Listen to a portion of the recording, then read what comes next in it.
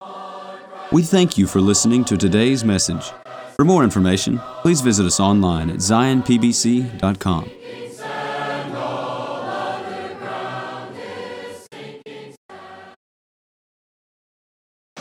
Often in the daily routine of life, I kind of get lost. Our focus ought to be on the kingdom of God. It ought to be on the King of the kingdom of God, the Lord Jesus Christ. But I often get lost in the daily routine, the humdrum of life. I've said before that the daily routine is the place, it's the crucible where our Christian walk is really cultivated. It's the place where more than any other place, what we really are comes out. I get bored sometimes. I get tired sometimes. I get angry sometimes. I get in despair sometimes. In Luke, the first chapter, we read about a man named Zacharias. In verse 5, it says, "There was in the days of Herod, the king of Judea, a certain priest named Zacharias, of the course of Abiah, and his wife was of the daughters of Aaron, and her name was Elizabeth. And they were both righteous before the Lord, before God, walking in all the commandments and ordinances of the Lord blameless. And they had no child, because that Elizabeth was barren, and they were both now well stricken in years. And it came to pass, while he executed the priest's office before God in the order of his course, according to the custom of the priest's office, his lot was to burn incense when he went into the temple of the Lord." The daily routine Zacharias was in. An ordinary day. Just a day like any other day. That's a lot of my days, or days like every other day. Day in and day out, the same thing over and over. In his case, he was a priest. Now let me tell you a little bit about Zacharias. And we're going to talk about not only Zacharias, but 2 or 3 or 4 other groups of people and individuals who were having an ordinary day, just like you and I are having maybe even today. I trust today's special because it's the day of the Lord. But still, you've got a routine, and I have a routine that we engage in on Sunday mornings. And there's things you got to do at lunch and after lunch and tonight and get ready for the week. Just an ordinary day. Zacharias was a priest, but his priestly position was not very impressive. Okay? If you go back to 1 Chronicles, and we're not going to go there, but I'll give you the reference. Back to 1 Chronicles chapter 24.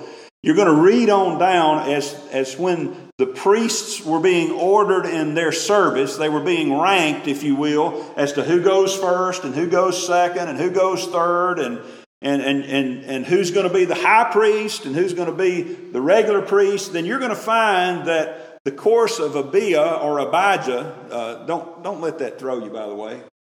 In the Greek, there is no J, okay? Don't ever feel like there's a problem or a conflict between the New Testament and the Old Testament. They just didn't have J in Greek. So when you read Abiah here, that's Abijah in the Hebrew, okay? And that's the same person he's talking about back in 1 Chronicles chapter 24. You're going to find that the course of Abiah or Abijah was that he was 7th in order of service. That means he wasn't first, he wasn't last, you know. Now, he's a priest, but just not a very prestigious priest, you know. He's not the high priest, and he's not one who has some real weighty duties. In fact, what they did is they would serve for about a year. I think it was a year that they would serve, and then they'd go home because he was of the course of Abijah. He wasn't one that had to devote his whole life, like the high priest, to the service there. Now, it was certainly a blessing. Certainly a blessing to be a priest. It was a blessing to be able to serve in that way, but he wasn't even close to the top of the pecking order. Not a real impressive priestly position, okay? Well, his personal life wasn't really very impressive. If you look at it, he had a barren wife. And in that day, not to be able to have children, that was a big black mark on your name, especially for the woman, but for the family as well. He wasn't able to have kids. And in fact, as you see in verse 13, as we're going to get to it, he's told at one point his prayer is heard. He's been praying for children. He's been praying to have a child.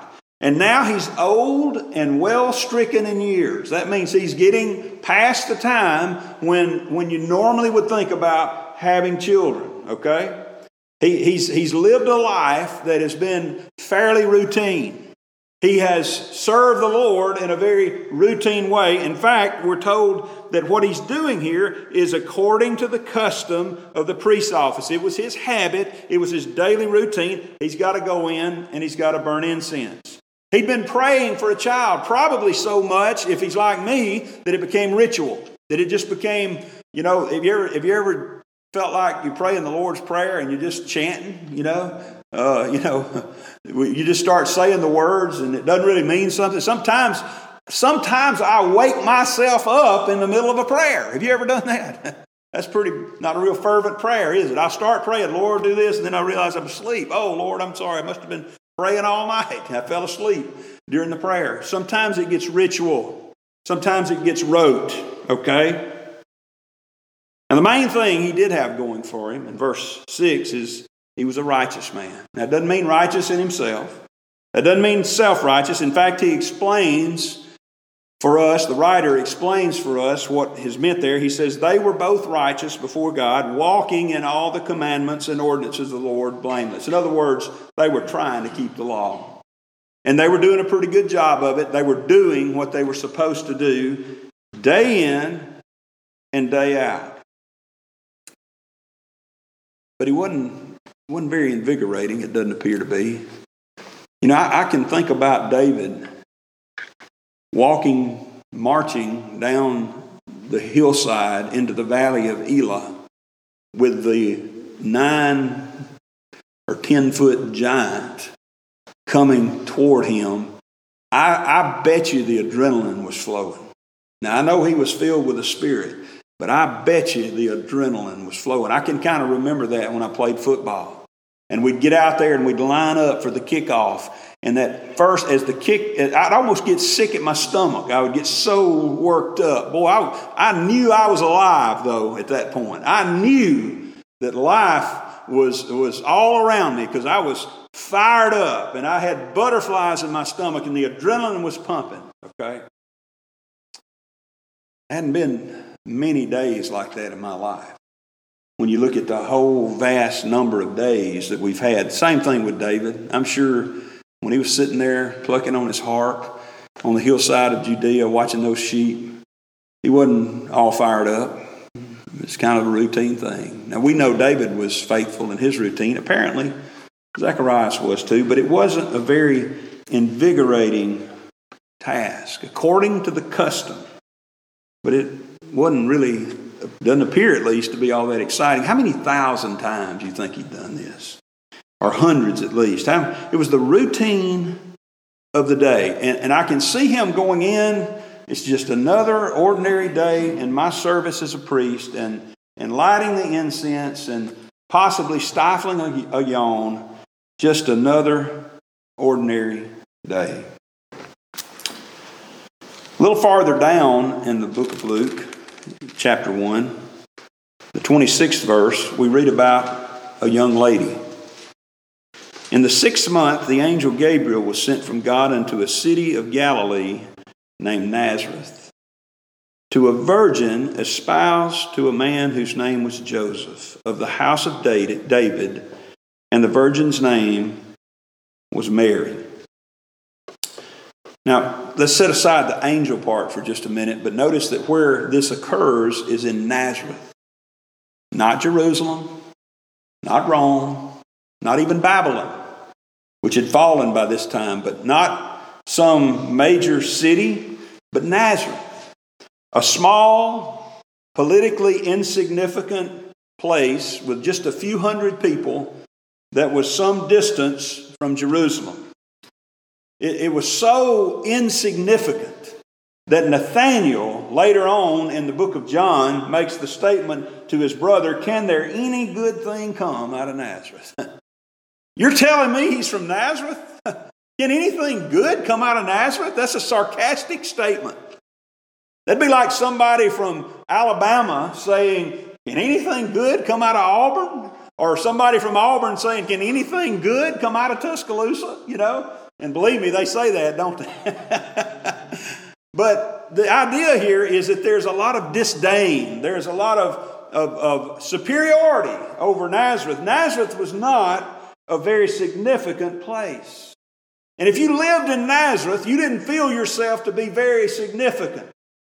Maybe if you lived in Jerusalem, you could see the priests doing their jobs and you'd get excited every once in a while and say, "Boy, it's great to be here." I've been in towns before. I've been in cities before that were capital cities. I've been to Washington, D.C., and I felt important just being there as a tourist, you know. But you wouldn't feel that way in Nazareth. You know, sometimes I feel that way here. Do you? Zion's not even on the map. It's on one or two, but it's not generally on the map. This is where Mary was from. And plus, she was a nobody, okay? She was a nobody. She may have been from the ruling lineage of David, but David's lineage wasn't ruling right now. Rome was in charge. Some years earlier, when Judah had been a little bit independent, they had made a deal with Pompey the Great in Julius Caesar's time that Rome would come in and Judah would become a nation state, a subservient state to Rome. And that's where we were at this point. And Mary was not even from Jerusalem. She was a little girl, just a little maiden there in Nazareth. And what was she doing today? What was she doing on this day? Well, she was espoused to a man named Joseph. Now, I've been through one wedding so far in my family besides my own. I'm talking about with my kids. And it was, as you know, Meredith. And when she got engaged and she knew the wedding was coming, man, there was a flurry of activity. And there wasn't any more focus on, well, what does Daddy want? Reckon what we need to do here on the day? No, the focus is on what are we going to do to make this wedding just awesome and amazing. Now I may be overstating it just a little bit, but the focus for most young ladies who are engaged is not. It's a time of great activity. It's a time of excitement. So you have Mary, who is no doubt fretting over her wedding plans. Now it was a little different back then. Weddings were arranged. She was probably had a little trepidation about it. She was probably a little anxious about it. Maybe she was nervous. Maybe she was excited. A little different situation than Zacharias, right? Zacharias probably bored to tears. Mary, on this ordinary day, is the opposite of that, probably at times trembling with excitement. I don't know what she was doing. Was she planning some kind of reception? Was she sewing her wedding dress, her wedding garments? Was she daydreaming about married life? I don't know what she was doing, but it was for her just an ordinary day.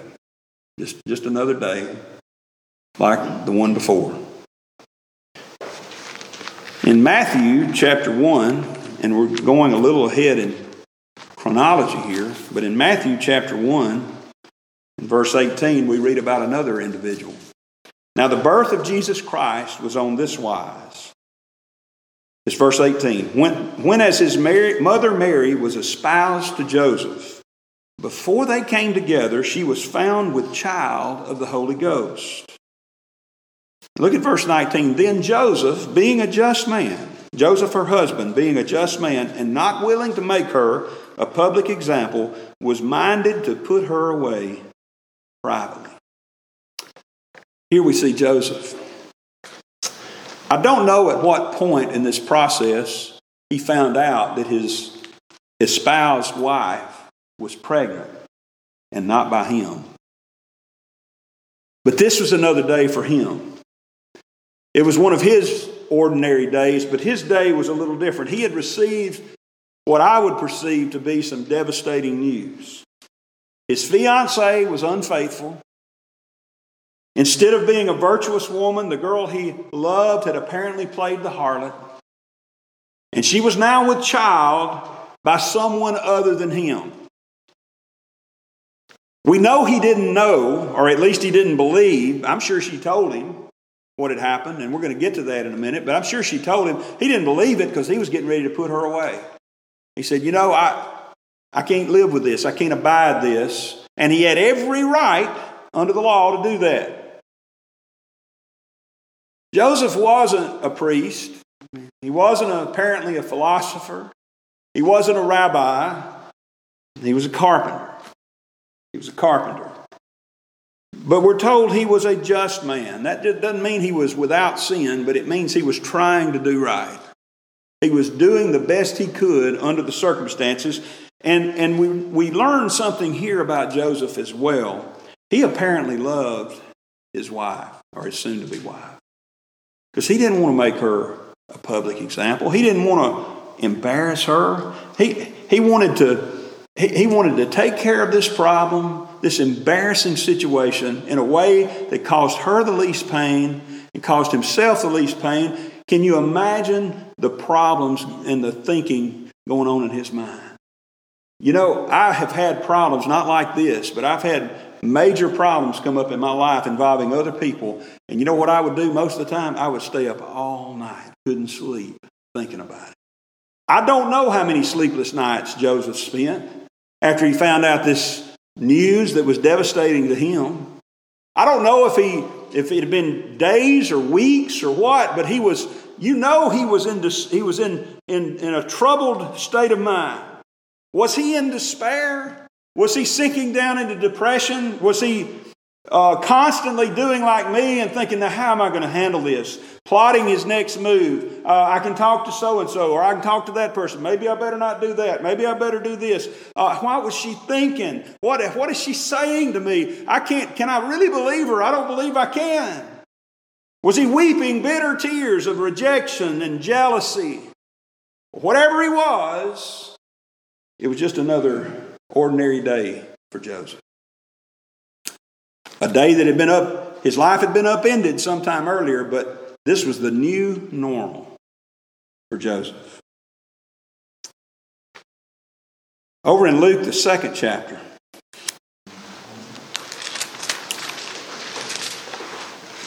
in verse 8, going a little farther ahead in time here,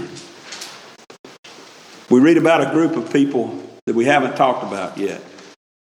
And there were in the same country shepherds abiding in the field, keeping watch over their flock by night. We see a group of shepherds here. And in the area of Bethlehem is where they were, and they were just doing their jobs on this particular night. Abiding in the fields, that means they were living out there, keeping watch or guarding the sheep that were in their care. Now, shepherds in that day were not part of the upper echelons of society. They were looked down upon by the Pharisees and the Sadducees and the religious people of the day because they were mostly unclean, dealing with the things, the daily routine of keeping the sheep. Somebody had to do it. Somebody had to work there. Somebody had to take care of this issue. But you didn't really want to be around those folks. You didn't really want your daughter marrying a shepherd, you know. Say, oh, he's a shepherd? You're going to marry? Oh, I don't know. He was not well thought of. Okay, they were not, and they were nomadic. They kind of moved around and lived outside, totally different than the folks in the city, the folks in the urban areas. And so they were kind of viewed with suspicion, you know, those nomads out there. Something came up missing from your corral. Oh, I bet one of those shepherds got it. You know, something came up missing out of your garage. I saw some of them shepherds hanging around. Better go check them out, Sheriff.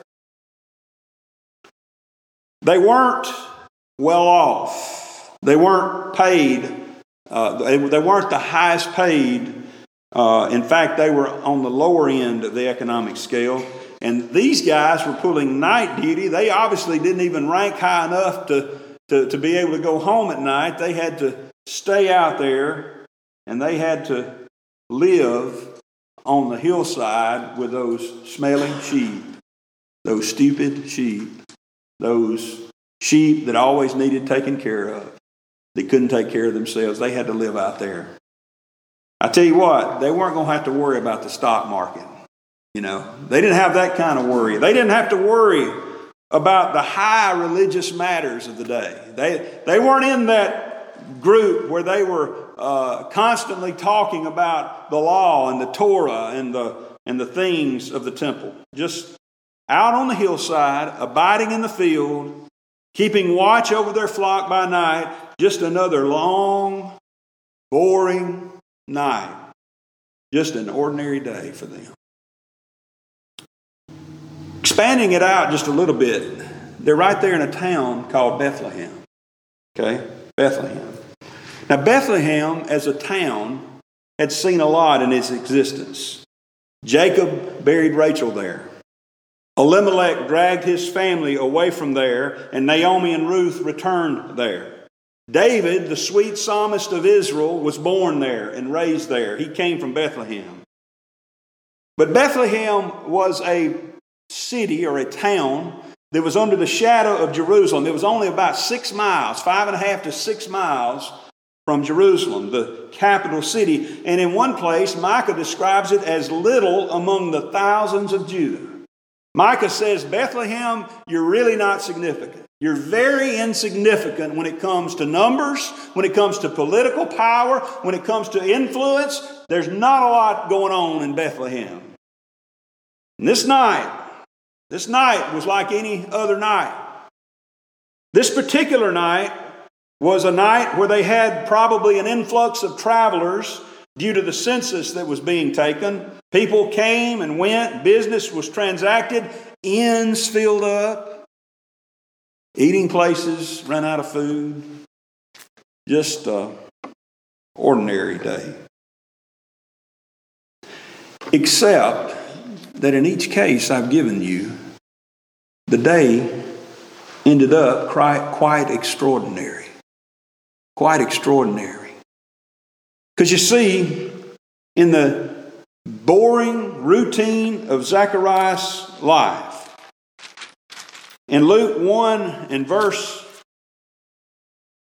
11, it says, there appeared unto him an angel of the Lord, standing on the right side of the altar of incense. Now, Zacharias was in the middle of his daily routine. He had things on his mind. Maybe he had prayed for that child. Maybe he was upset about something. He was probably just bored out of his gourd. And he's walking over there, okay, I'm going to burn the incense again. And suddenly, on the right side of the altar of incense, there's something different this day. An angel appears, and of course, Zacharias, like me and you think, oh, I'd love to see an angel. You know what you'd probably do if you saw an angel? You'd hit the deck, because that's what everybody else did. And, he sees an angel. Amid the boring routine of his life, this angel appeared with some extraordinary news. Mary, the little girl planning her wedding. Zacharias was bored and doing the routine things of life. Mary was excited, no doubt, getting ready for this new life that was coming to her. And in Luke chapter 1 and verse 26, it says, the angel Gabriel was sent to her. In verse 28, he says, the angel came in unto her and said, hail thou that art highly favored, the Lord is with thee. Blessed art thou among women. In the midst of her excitement and her anxiety and her daydreams, an angel appeared with some extraordinary news. And Joseph in Matthew chapter 1, as he is wrestling with this problem, as he's dealing with anger and despair and grief and shock and no telling what else. We're told in Matthew 1 and verse 20, while he thought on these things, he was concerned about these things. He was worried about these things. He was filled with anxiety, maybe mad about it. I don't know what his feelings were, but I felt all those feelings myself. While he thought on these things, behold, the angel of the Lord appeared unto him in a dream, saying, Joseph, thou son of David, fear not to take unto thee Mary thy wife, for that which is conceived in her is of the Holy Ghost. He has a dream. In this ordinary day, this angel appears with some extraordinary news. The shepherds over there probably about to go to sleep if they hadn't already gone to sleep. They were abiding in the field. They were keeping watch over their flock by night. And the Bible says it this way, and lo, I think if I saw an angel, I'd say, lo. I'd say, whoa. I don't know what I'd say, but it'd be something. I'd be scared to death. And that's what happened to them. The angel of the Lord came upon them, and the glory of the Lord shone round about them, and they were sore afraid. In the humdrum of their midnight vigil, the angel appeared to them with some extraordinary news. And the people of Bethlehem, who felt that they were living in an insignificant place, participating in insignificant activities, not very well thought of and not very high on anybody's list. If they had just gone back and read the prophet Micah chapter 5 and verse 2 says, But thou, Bethlehem Ephratah, though thou be little among the thousands of Judah. Yes, we're little. There's not much to us here in Bethlehem. But listen, if you've read this, you say, well, wait a minute. Yet out of thee shall he come forth unto me that is to be ruler in Israel, whose goings forth have been from old, from everlasting. In the midst of their daily routine, the humdrum of being in an insignificant place, there is some good news. There's some extraordinary news that's coming to this place. What is the news? Well, we're going to jump around here, but let me tell you, in Luke 1 and verse 13, the news was this. And the angel said to Zacharias, Fear not, for thy prayer is heard. And thy wife Elizabeth shall bear thee a son, and thou shalt call his name John, and thou shalt have joy and gladness, and many shall rejoice at his birth. It's not going to be just you and your family. There's going to be a lot of folks that are excited to see this boy come on the scene. And after the whole story that we won't go into, where he was struck dumb because of his unbelief, and finally after the son was born, his lips were loosed, he preached one of the greatest messages that was given to him by the angel. It says in verse 68, his father Zacharias was filled with the Holy Ghost and prophesied, saying, Blessed be the Lord God of Israel, for he hath visited and redeemed his people. That's the news. That's the extraordinary news that Zacharias got. Mary got some extraordinary news as well. In Luke chapter 1 and verse 28, we said, the angel said, Hail thou that art highly favored, the Lord is with thee, blessed art thou among women. Look at verse 31 for lack of time. And behold, thou shalt conceive in thy womb, and bring forth a son, and shalt call his name Jesus. He shall be great, and shall be called the Son of the Highest. And the Lord God shall give unto him the throne of his father David. And he shall reign over the house of Jacob forever, and of his kingdom there shall be no end. This little maiden, this little virgin, this one who had kept herself pure, this one who was trying to do the will of God, who was excited about this upcoming wedding, had no idea that this ordinary day was about to change with some extraordinary news. Listen to this. She knew she was of the lineage of David. She knew her husband was of the lineage of David. In the normal course of things, if Israel had stayed faithful and still been a nation, her husband could have been king. He was of the lineage of the king. But now there's no chance of that. Now there's no hope for that because Rome is too dominating. But oh, what news she got here. She says that the son she's about to bear is going to be the king. He's going to rule and reign forever. There'll never be anyone else needed to serve as king in Judah. What some extraordinary news in her sweet little way, her faithful little response to this, as she's talking to her cousin Elizabeth over in verse 49. Well, verse 46. Mary said, My soul doth magnify the Lord, and my spirit hath rejoiced in God my Savior. For he hath regarded the low estate of his handmaiden, for behold, from henceforth all generations shall call me blessed. For he that is mighty hath done to me great things, and holy is his name. What some glorious news. He that is mighty hath done to me great things, extraordinary news.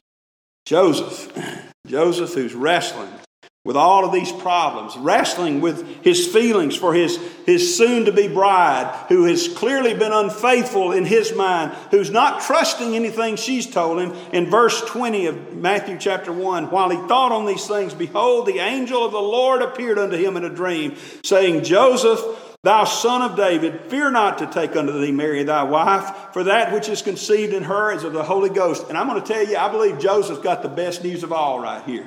Notice what the angel continued to say, and she shall bring forth a son, and thou shalt call his name Jesus, for he shall save his people from their sins. What extraordinary news. My little wife that I thought had been unfaithful, that I thought was a virgin, and now I find out she's with child. She must be, instead of a virtuous woman, she must have played the harlot. No, she didn't, Joseph. This is something that's never been seen in the history of the world. This has never been seen by any of the prophets. It was prophesied, but nobody really ever got it for sure. You are going to live out the experience of being the stepfather to the very Christ himself. Oh, what news! He shall save his people from their sins. And the shepherds, those shepherds in Luke chapter 2, just out there on the hillside, and suddenly the angel of the Lord came, and listen to what they said. The angel said in verse 10, unto them, fear not, for behold, I bring you good tidings of great joy, which shall be to all people. For unto you is born this day in the city of David a Savior, which is Christ the Lord. Oh my, what a glorious statement here. And by the way, this was good news to Bethlehem. This was good news to Bethlehem, not Jerusalem, not Rome, not the king's palace, not the place where you would expect a king to come, but in a lowly stable, a manger. You see, in chapter 2, in verse 1, we read about the story that most people can quote by heart. It came to pass in those days that there went out a decree from Caesar Augustus that all the world should be taxed. And this taxing was first made when Cyrenius was governor of Syria, and all went to be taxed, everyone to his own city. Joseph also went up from Galilee, out of the city of Nazareth into Judea, unto the city of David, which is called Bethlehem, because he was of the house and lineage of David, to be taxed with Mary, his espoused wife, being great with child. And so it was that while they were there, the days were accomplished that she should be delivered, and she brought forth her firstborn son, and wrapped him in swaddling clothes, and laid him in a manger, because there was no room for them in the inn. Bethlehem, you didn't even have room for him in one of your places and one of your establishments where people could stay. You didn't have room for him. They were just another traveler. They were just someone else that came along looking for a place to stay, and they said, well, all you can do is go out into the stable. But listen to me. That ordinary night, that ordinary transaction, that little simple daily routine type thing became the most amazing event that's ever happened in the history of this world. There was no room for them in the inn. But the stable would hold the most amazing gift that God has ever given this world. The gift of the Savior, which is Christ Jesus the Lord. For unto you is born this day in the city of David a Savior, which is Christ the Lord. This ordinary sleepless night. Many people missed it. Many people slept through it. A lot of people didn't know about it. The herald did not come to the king or to the authorities. It came to some lowly shepherds out on a hillside. And the message was the same in every case. The extraordinary news that came on this ordinary night is that finally, in your lifetime, the Lord is fulfilling His promise and sending His Son to be the Savior of His people. She shall bring forth a son, and thou shalt call his name Jesus, for he shall save his people from their sins. You notice the results of all this? We don't have time to go through it, but Zacharias, who didn't really believe initially what the angel was telling him, I like that transaction, Brother Buddy. he says, how do I know this is going to happen? And Gabriel, who came to him, said, I am Gabriel. You ever felt like that? You ever felt like you want to say, hey, you know who I am? That's kind of what Gabriel says. You know who I am, boy? I'm Gabriel that stands in the presence of God. I'm coming down to you because God told me to, and you don't believe me? All right, big boy. You're going to believe me now. You're not going to say another word until the baby's born. That's what happened.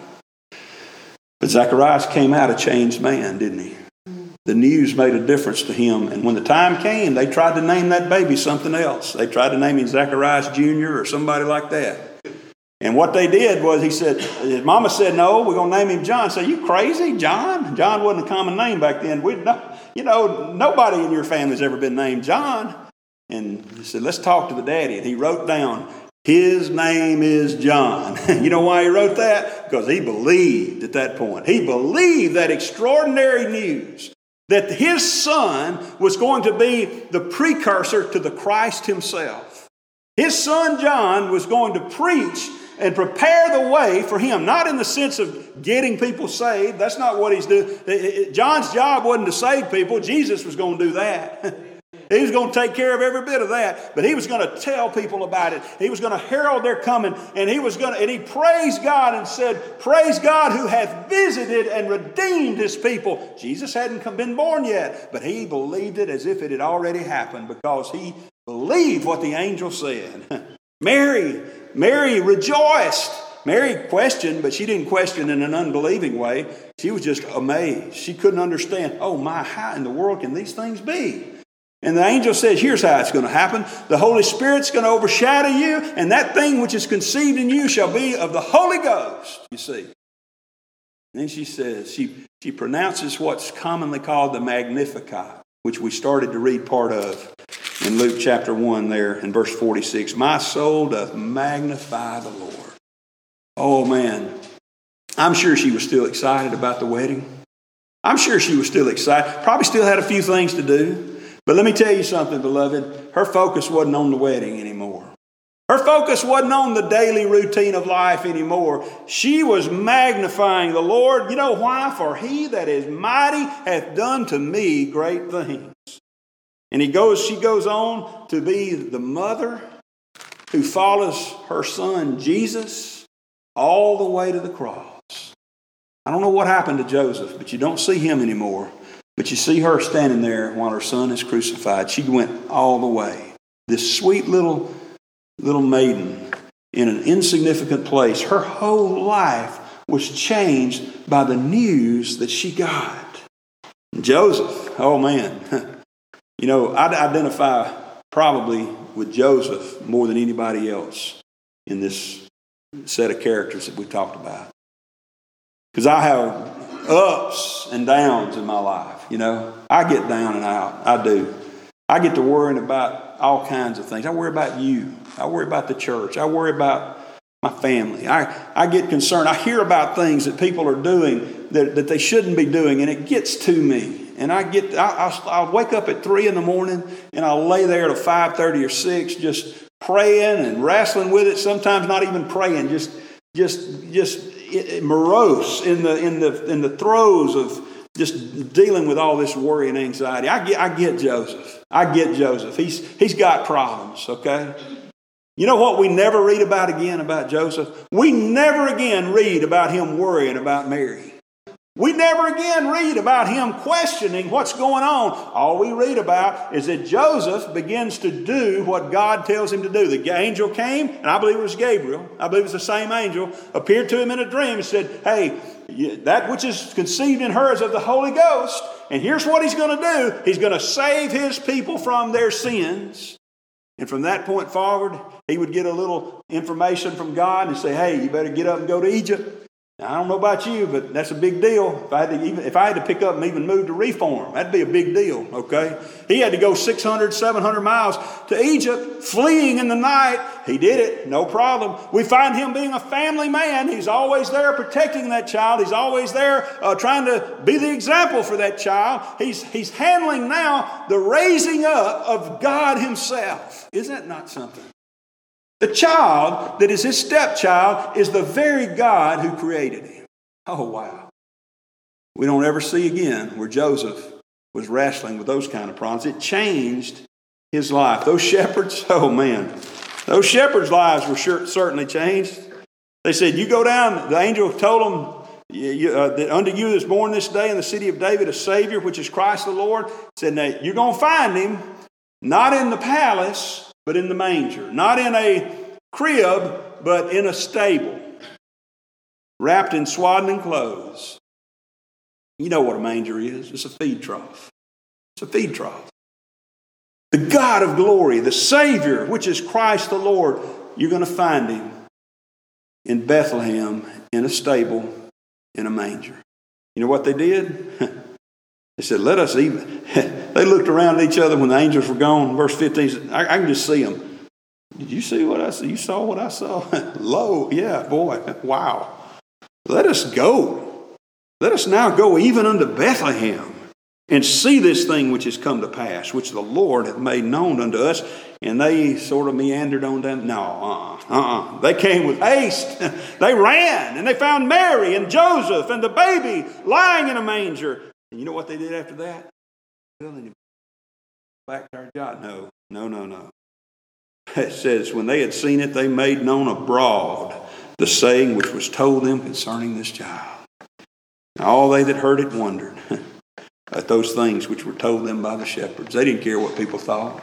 Some people questioned, some people laughed, some people scoffed. Most people wondered. They knew the truth. They knew what God had done for them. They knew what they had heard. And they knew that this extraordinary news that came on this ordinary night was the most significant thing in their lives now. From the bored, excited, the downcast, the lowly, this news changed their outlook and caused them to take action. Shouldn't it do the same for us today? Shouldn't we be the same? Because you know, the news is still the same. Unto you is born this day in the city of David a Savior, which is Christ the Lord. And for us, who know the rest of the story, it even gets better. We know that that child didn't stay a child. That child grew to be a man. And that man was fully God and fully man.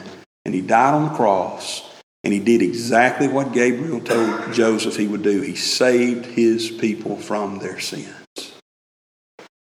And now we've got an even better promise. See, the promise of his first coming didn't have anything to do with fixing everything that was wrong here. It had everything to do with fixing everything that was wrong in heaven as far as our relationship to God. But it wasn't going to change the curse of sin on this world. It wasn't going to take away the sickness and the pain and the death. It wasn't going to take away the problems of life. It was just going to give us the assurance that we had now been saved by the grace of God. And because we've been saved by the grace of God, we have God's help and assistance in going with us through the problems of life, through the troubles and the trials of life, through the death that comes unexpected, through the death that comes after suffering, through the problems with families, through the problems in churches, through the problems in society, through the sin curse that doth so easily beset you and I. He said, I'm coming back. He said, let not your heart be troubled. You believe in God, believe also in me. In my Father's house, there are many mansions. If it were not so, I would have told you. Behold, I go to prepare a place for you. And if I go and prepare a place for you, I will come again and receive you unto myself, that where I am, there you may be also. You know, today is really just another ordinary day, isn't it? I mean, it's a great day to be with, but church is about to end. We've got to go home. We've got to do other things. I got to plan for stuff tomorrow. Day in and day out. Today is an ordinary day in many respects. Are you angry, sad, anxious, worried, tired, depressed? All these people were experiencing a variety of those emotions. But something happened on those days, on the day that we're dealing with them, that changed everything. In 1 Thessalonians chapter 4, verse 16, we read about the greatest promise that we have, that we could cling to. He says, "For the Lord himself shall descend from heaven with a shout, with the voice of the archangel, and with the trump of God, and the dead in Christ shall rise first. Then we which are alive and remain shall be caught up together with them in the clouds to meet the Lord in the air, and so shall we ever be with the Lord. Wherefore comfort ye one another with these words." Did you know that one day on your ordinary everyday life, your ordinary day will become extraordinary because it's going to become the day of eternity? It's going to be the day when the Lord comes back. I don't know what you're experiencing today. I don't know what you're dealing with. I don't know whether you're happy or sad or angry or worried or depressed or upset or whatever it may be. But I promise you one thing. There will come a day, if the Lord doesn't tarry, if He comes back before you die, there will come a day when you will experience the greatest thing that you've ever known in this world, which is the Lord coming back. That trump will sound. The archangel will shout. And all the ordinary things of life will be done. Behold, old things are passed away. All things will become new. Let's live our ordinary days, remembering the extraordinary news that Jesus saved His people from their sin, and that one day He's coming back to get us. And I think that'll help us feel just a little bit more extraordinary on those days when we're struggling. The following message comes to you from the pulpit of Zion Primitive Baptist Church in Zion, Alabama. For more information, please visit us online at zionpbc.com.